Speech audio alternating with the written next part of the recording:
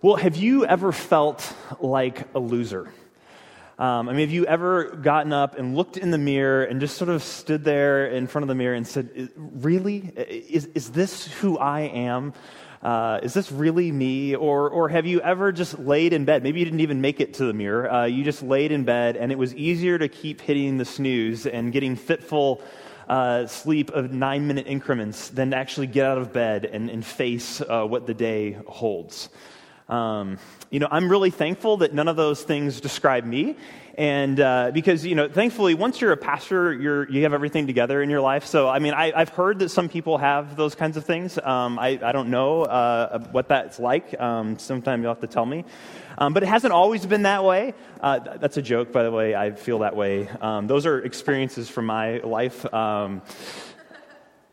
And it hasn't always been that's last week. But this is started even earlier, because it hasn't always been easy to feel like the cool kid. When I was growing up from kindergarten through high school, I was homeschooled. And today, homeschooling or even unschooling can kind of be seen as the kind of the cool, progressive, avant-garde thing to do with education. But back in kind of the late 1980s when we were doing it, it was actually pretty weird. And people either that was the best reaction. Wow, that's kind of weird. At worst, people thought, "Are you in some kind of like a religious cult?" Or, "Why are you not going to school? What's going on here?" And so, I grew up definitely knowing at sometimes what it felt like to be a loser or to feel like an outsider.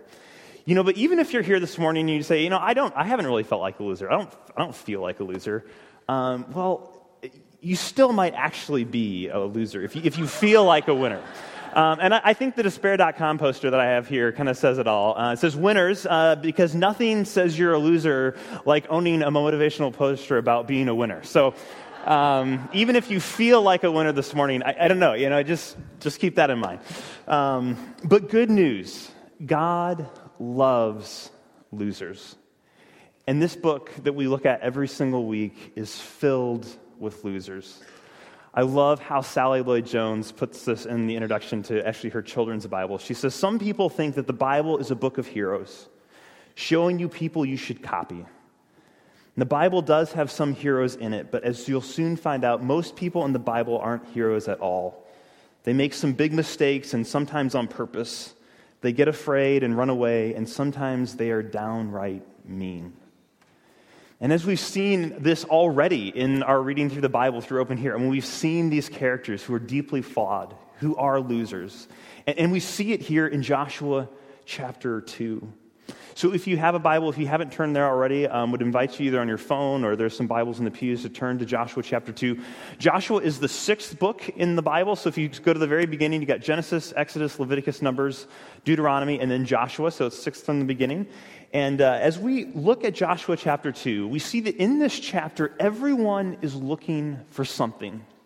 The spies are looking in Jericho for some weaknesses that they could exploit as they invade the city. Rahab is looking for a way to escape the coming invasion of her city. But as we look at this text, we need to ask the question, what is God looking for?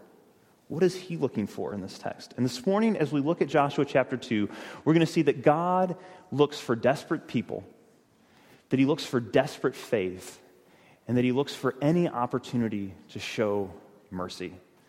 So that's going to kind of be our flow for this morning. We're going to see that God looks for desperate people, he looks for desperate faith, and he looks for any opportunity to show mercy. So as we look at this passage, the first thing we see is that God looks for desperate people. And you see this in verse 1, in Joshua 2:1. It says, "And Joshua the son of Nun sent 2 men secretly from Shittim as spies, saying, 'Go view the land, especially Jericho.' And they went and came into the house of a prostitute whose name was Rahab, and they lodged there." And in a moment, we're going to see that Rahab was in a desperate situation for multiple reasons.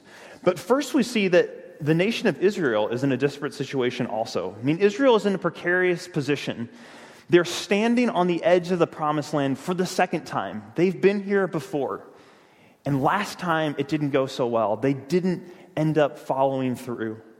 They didn't enter the land. They didn't obey God. I almost wonder if this is why Joshua sends out the spies secretly this time, so that if they do bring back a bad report, no one really knew that they had given that bad report. You mean last time they sent out these 10 spies, they came back and gave this big report. I almost wonder if Joshua says, I'm just going to send 2. I'm going to do it kind of under the radar. That way, if it goes badly, there's not a lot of damage control I have to do. I just have to keep these 2 guys quiet.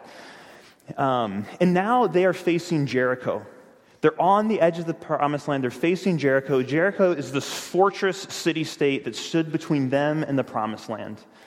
And like St. Louis was the gateway to the west, Jericho was the gateway to the west of the Jordan River, to this promised land. And actually, I have a map. You can kind of see on a map here where they're at Shittim there and then Jericho. So they're getting ready to cross over the Jordan River and go into the promised land. That is the route that the spies took on their journey.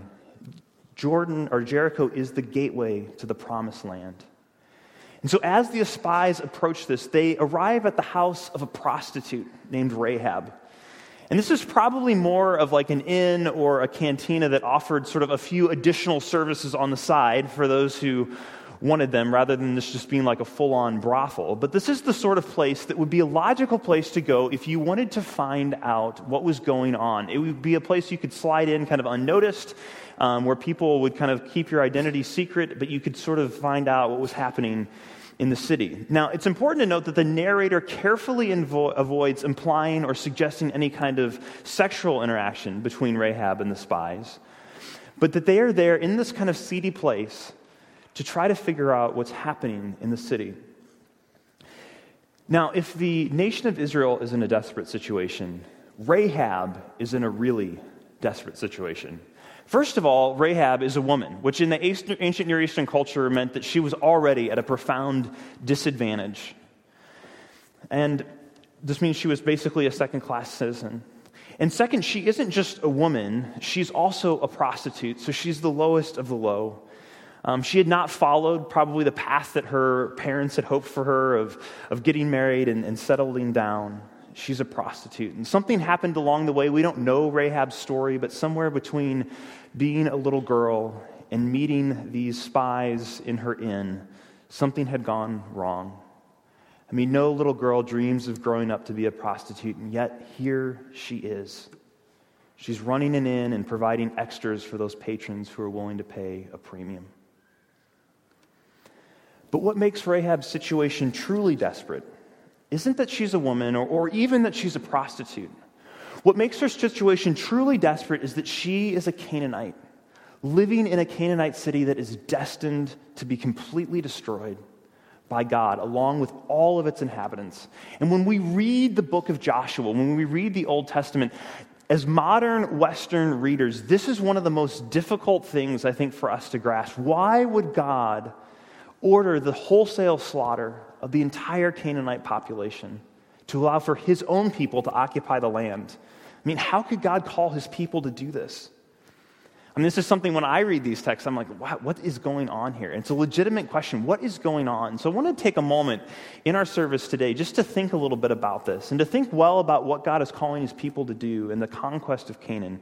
We need to think first about who the Canaanites were, who God is, and then who we are. So this is going to be a little framework for us, who the Canaanites were, who God is, and then who we are. So first we need to know who the Canaanites and the Israelites were. The Canaanites were a people who worshipped a pantheon of gods that gloried in bloodshed and violence. This was a people who burned their children alive as sacrifices to the gods. They practiced incest and temple prostitution. These were all atrocities that were incredibly oppressive and exploitative to the very weakest in their society. And they weren't necessarily the worst or the most brutal of the people in the ancient Near East. But as one scholar put it, the land of Canaan was no paradise before the Israelites got there. That was from this book by Paul Coppin called Is God a Moral Monster? And actually, if you're interested in going deeper into this, I would really recommend this book. It's very helpful, Paul's thinking on this. But we must remember that this isn't a snap decision on God's part. That God waited nearly 600 years to judge the Canaanites. We read way back in Genesis that this is a people who is turned away from God, that they are utterly headed away from him with no sense of ever turning to him. But he says, I'm going to be patient. I'm going to wait. And now 600 years later, he's ready to judge them. He's finally had enough.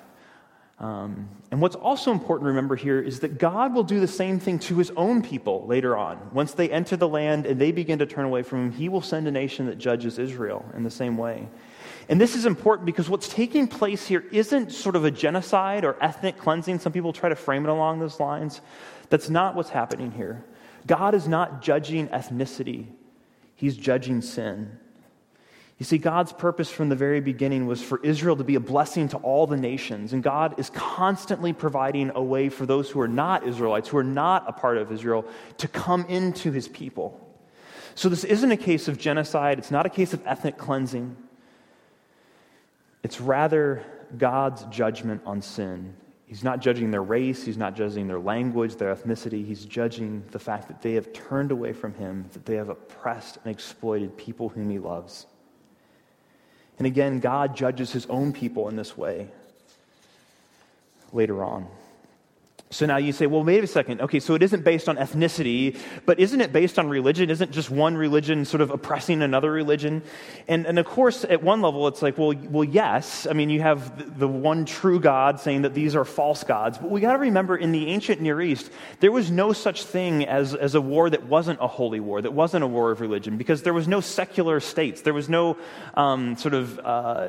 anti-religious or non-religious. Everyone was wrapped up in who they were and the identity of their gods. And every war, whether it was between Israel or other nations between themselves, it was always a war between the gods. It was never just about the people. So every war in the Old Testament and in the ancient Near East was a holy war of the gods warring against one another. And so this command to completely destroy the entire population of the city was only given for this moment. And I think we have to remember this. In Deuteronomy chapter 18, there are two sets of rules of engagement for Israel when they would go to war. One set of rules engages every normal kind of context when they would go to fight. And it includes lots of opportunities to show mercy, to give warning to the city, all this kind of thing. Only in this one instance where God is using the nation of Israel to judge the Canaanites are these harsh rules put in place. It's a one-off thing. It's not certainly sets any precedent for us today or even for the Israelites in their other conquests later on. So we also must consider who God is. God is a good God who is full of love and mercy, but he is also a God who does not let the guilty go unpunished. He is a God of justice, and God can, must, and he does judge evil. You see, God's wrath, his judgment, is his settled opposition to the cancer that is destroying his good creation. And he judges the Canaanites, but he also judges his own people. He is bound to stop what is destroying the good world that he has made. And God employs a variety of means to enact his justice and judgment. Sometimes he intervenes directly. Other times he uses natural events like the plagues back in Egypt. And sometimes he uses nations to judge other nations. So here he's using Israel to judge the Canaanites, but later he's going to use the Assyrians and the Babylonians to judge Israel. And we also need to keep in mind, finally, that our cultural location affects how we read these texts as well. When we look at this, it's revolting to us. But we have to remember that the morals taught in this book, whether we know it or not, have been so ingrained within us that the reason we actually revolt against what God is doing here is because of the ethic of the gospel in the New Testament. In other cultures where Christianity has not made the same kind of impact that it has in the West, sort of ancient tribalism, parts of Asia, the Middle East, they have no problem with God judging people or God using people to judge other people. But the reason that we struggle with this book is because of this book. So if you're going to throw out this book because of the death of so many, you also have to throw out the reason why you are revolted at the death of so many. You see, only this book teaches us to place such a high value on human life, which is why God judges the Canaanites, because they have debased human life. Now, I don't like this any more than you do, but God will judge who he wants to judge and how he wants to. So Rahab is in a desperate situation. She's a woman, she's a prostitute, and she's a Canaanite. And she deserves death. And she's desperate. But the good news is God looks for desperate people. You see, whether we want to believe it or not, Rahab, like the Canaanites, we also deserve death.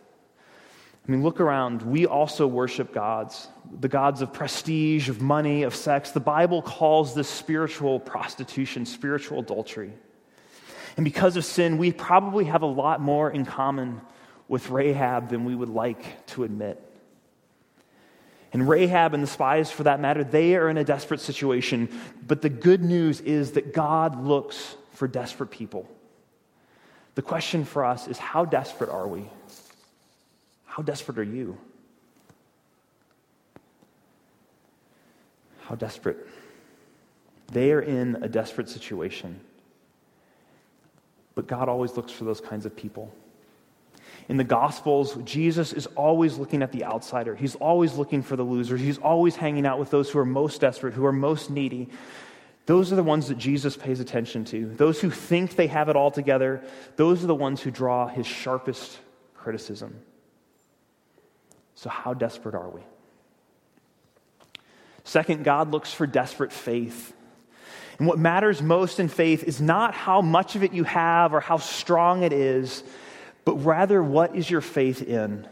You see, God looks at the object of our faith, not the quality or the quantity of it. God looks at the object of our faith. He looks at what we're trusting in, not necessarily the object or the quantity of it. And that's what I love about this story. So the spies are at Rahab's house, and word gets out that they are there. So it's like, this is the thing that amazes me about these spies. I mean, they've been in Jericho for like 15 minutes, and already the king is sending men after them. So apparently these guys weren't exactly James Bond and Jason Bourne. I mean, they must not have been that great of spies, because they're only there for like 20 minutes, and the king is already sending guards in after them into this inn, this place where Rahab is doing her work. And so they come running in, Homeland Security from Jericho busts in, they're looking for these spies.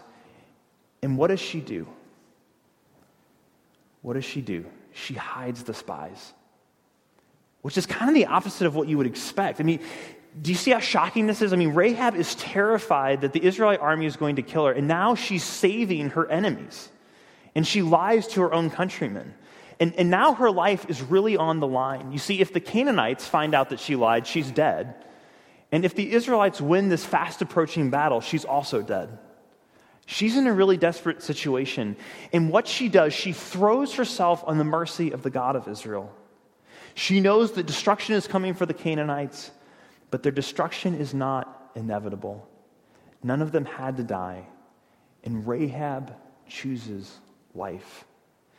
So when the coast is clear, she tells the spies, this is Joshua chapter 2, beginning in verse 9. She says, I know that the Lord has given you the land, and that the fear of the Lord has fallen upon us, and all the inhabitants of the land melt away before you.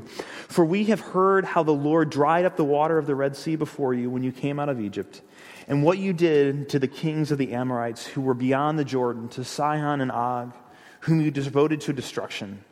And as soon as we heard of it, as soon as we heard what God had done here in Canaan, as soon as we heard it, our hearts melted. And there was no spirit, there was no courage left in anyone because of you. For Yahweh, the Lord your God, He is in the heavens above and on the earth beneath. Now then, please swear to me by the Lord that as I have dealt kindly with you, you will also deal kindly with my father's house, and give me a sure sign that you will save alive my father and my mother and my brothers and my sisters and all who belong to them, and deliver our lives from death. And this is what the spies say. And then the men said to her, our life for yours, even to death. And even if you do not tell this business of ours, then the Lord gives us this land. We will deal kindly with you and faithfully with you. You see, like us, Rahab had never witnessed these miracles. I mean, I don't think most of us here would say that we had witnessed any of miracles, probably. Rahab hadn't seen the crossing of the Red Sea. She hadn't seen God defeat these armies, but she had heard about it. She had heard about it. She had heard rumors of an incredible God. And that's what we have too. We have rumors of what God has done in His Word. And now both the soldiers looking for the spies and Rahab who hid them, they had heard these same rumors. They were both terrified. The soldiers were going to try to save themselves, but Rahab begs someone else to save her. She knows that without rescue she will perish, so in a split second she changes her allegiance. The Baals, the gods of the Canaanites, the whole pantheon of these bloodthirsty gods, she recognizes they could not save her. She knew that they couldn't save her. Their armies couldn't save her. The walls, the fortress could not save her. And she, in her desperation, does what people who are desperate do best. She begs for mercy. And as we look at Rahab, her faith is messy. Sure, we could debate about whether it was right for her to lie. Whether was she commended for lying? Is this the right thing for her to do? Who knows? Her faith is messy. She's at the very beginning of her journey with God. But what gives me hope is that God meets her where she is at. And as she is commended later on in the Bible, her lying is never commended, but what is commended is her faith. She expresses faith in the one true God, and he meets her where she is at. You see, if the object of our faith is what matters, not the quality or the quantity, then Rahab has done the right thing. She's put her faith in the right person. She has a lot to learn, but she believes in the right person, and she's rescued. So this makes us ask this morning, what do you think will rescue me? Is it your good works that you think will rescue you, your status, your church attendance? I know sometimes what I think will rescue me is that, I've always thought this way since I was a kid. Kind of, maybe God has some kind of statute of limitations. And if I can just sort of keep my nose clean enough for long enough that sort of these old things that I've done wrong will sort of expire. And then he'll just sort of look at it's like a credit report. After 7 years, the bad stuff drops off. If I can just have good credit for 7 years, then God will look at me. What are we looking at to rescue us? We are always, our default setting is always to try and earn, to get something from God by doing something for him. That if we say, that Lord, if I do blank, then surely you will do this for me. So who or what do you think will rescue you? Some of us, when we come to God, whether for the first time or the thousandth time, we feel like we need to clean ourselves up. It's like if you have a maid come to your house, sometimes you feel like, I got to clean up the house for the housekeeper to come. We got to tidy up the house so that the person can come and clean it. We depend on ourselves to make ourselves acceptable when free acceptance is offered to us. I love the verse in the hymn, "Come Ye Sinners." It goes like this. It says, "Come, you weary, heavy laden, lost and ruined by the fall. If you tarry, if you wait till you're better, you will never come at all." Those last two lines always just hit me in the heart. If you wait until you're better, if you try to wait until you've fixed yourself, you're never going to come. You will never come at all. It's clear with Rahab, God meets us where we are. So this morning, if you don't feel good enough, if you don't feel smart enough, if you don't feel like your faith is strong enough, if you haven't lived a good life, the gospel is for you. That's who the gospel is for people who know they're not good enough. Who know they're not good enough. You see, the moment you think you can do it, that is the moment you end up like the Canaanites. You see, it's not how amazing or not your faith is, it's who your faith is in. I love Tim Keller has a great picture of this. He writes, imagine you're falling off a cliff, and sticking out of the cliff is a branch that's strong enough to hold you, but you don't know how strong the branch is. But as you're falling, you have just enough time to reach out and grab the branch. How much faith do you have in a branch for it to save you? Must you be totally sure that it can save you? No, of course not. You only have to have enough faith to reach out and grab it.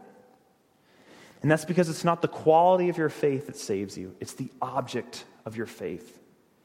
You see, it doesn't matter how you feel about the branch. All that matters is that the branch is strong enough to hold you. And the branch is Jesus. So what do you think will rescue you?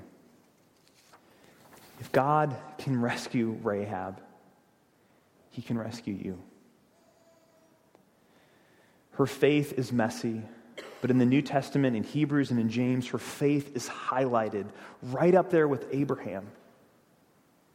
I can tell you how much this gives me hope. Because oftentimes I feel like my faith is so weak.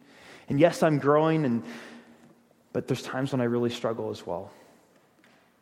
But if there is hope for Rahab, then maybe there's hope for you. Maybe there's hope for me. And finally, God looks for any chance to show mercy. He looks for any chance to show mercy. Rahab the harlot and the rest of her entire family are rescued. The whole nation is about to be devoted to destruction. The pagan Canaanites, they are the worst of the worst. But God looks for any chance to show mercy. He is just. He will judge. But with God, mercy triumphs over justice. That's what James says in the New Testament. In James chapter 2:13, he says that mercy triumphs over justice. So don't think for a moment that God isn't angry about your sin, but he longs to show mercy. He longs to forgive. He longs to give life. And I know this because when you look at Rahab's story, if you follow her story through the rest of this book, she ends up in some pretty amazing places. Do you know that Rahab ends up as the great-great-great-grandmother of King David, the greatest king in Israel's history? This prostitute, her DNA is in David. You see, when God shows mercy, he shows it abundantly. But the question is, will we receive it? Will you receive it? All Rahab had to do was gather her family into a room and dangle a cord out of her window and wait for Yahweh to rescue her. And all that we have to do is believe. In believing, we reject our sins and ask for forgiveness, and God gives us life. So maybe you feel like, I don't have that much faith this morning. Maybe you feel like my life is a complete mess. And maybe your motivations aren't even necessarily the best. You don't even understand exactly why you're here this morning. And maybe there's a lot about what a life with God would even mean. And yet, like Rahab, you know you're desperate. You know you are in need. The question is, will you receive the mercy that God offers? And maybe you're here this morning and you say, yes, I have received that mercy. And perhaps you identify with Rahab. You have given your life to the one true God. But do you live it out? Do you celebrate the rescue of others? Do you offer the same mercy that you have received to others around you? Do you still remember constantly how desperate you are? You see, God loves losers. This book, the Bible, it is a book about losers. And probably the biggest loser of all in the Bible, at least from a human perspective, is Jesus, right? I mean, he's born to this poverty-stricken, unwed girl from backwater Nazareth, where the line is, what can anything good come from Nazareth? He's rejected by his people. He's betrayed by his friends. I mean, he's abandoned by them. He's denied by them. And then he dies the lowest death, the death reserved for the very worst people. What a loser. And Jesus actually, in his life, he even hung out with prostitutes all the time. But this shouldn't really surprise us, right? Because he has the blood of a prostitute in him. If you look at Jesus' genealogy in Matthew chapter 1, you see that Jesus is a descendant of Rahab. Rahab is one of only 4 women listed in Jesus' genealogy. You see, Jesus, our Savior, our God, he has the DNA of a Canaanite call girl. I love that about Jesus. God looks for desperate people. He looks for desperate faith. We have a God who loves losers, and he will stop at nothing to rescue us.